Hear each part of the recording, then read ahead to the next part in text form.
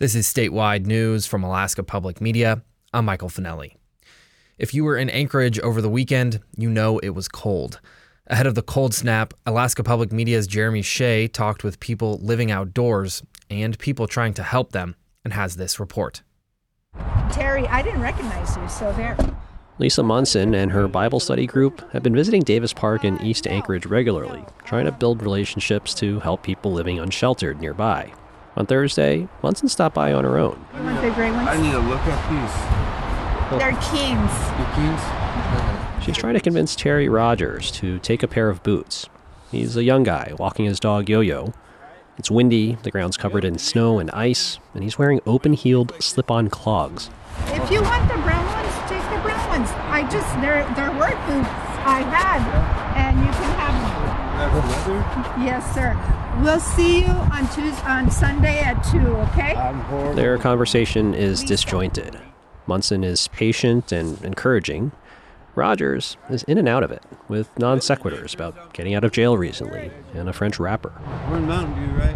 Yeah. We're in Davis Park, sweetheart, okay? Yeah. And we'll bring some socks, and we'll bring more clothes, and a warm meal, and beautiful people who just want to love on you. Love.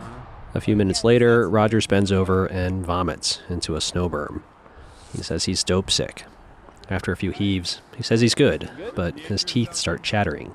The cold poses a very real threat to life and limb for those living outside. According to tracking by the Anchorage Daily News, a record number of people that are likely homeless have died outdoors in the city this year. The most common causes of death for unsheltered people in Anchorage are drug overdose, cardiac arrest, and hypothermia. Dr. Daniel Safranek is the medical director of the emergency department at Providence Alaska Medical Center in Anchorage. He says they see cold-related injuries throughout the winter. Definitely, we'll see one or two of those a week where someone might have some less severe cold injury. Neil Jacko has lived outside for years and has his own substance use issues. Until recently, he was living at a campsite near the Alaska Railroad Depot in downtown Anchorage. On a wet, snowy day, he shares a few life hacks for keeping his toes intact. That's why I'm soaked from all the way up to my knees, but I got the Mylar. When you want to keep them dry and warm, you use cardboard. It's like cardboard in there, like an insole, and then you put the Mylar, which holds your heat while if you're still wet. It took me years to figure that one out, but the older you get, the better you better be off, or you will lose your limbs, man. On Gamble Street, there's a small office with block letters posted in the window announcing a 24-hour warming space opening soon. Inside, 4 women sit at desks as some men lounge on 2 big couches watching TV. Stephanie Williams founded this nonprofit, Graceful Touch Transitional Services, last year to do intensive case management with needy people. Well, it's kind of an unofficial warming space right now because 3 of them out there can't get into the shelter because it's full and are planning on going back to their tents tonight.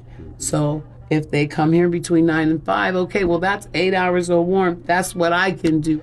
In a few days, Williams says the couches will be hauled away and 50 chairs brought in.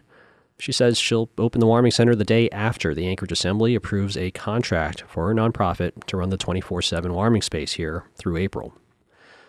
In Anchorage, with help from Matt Fabian, I'm Jeremy Shea. This is Alaska Public Media.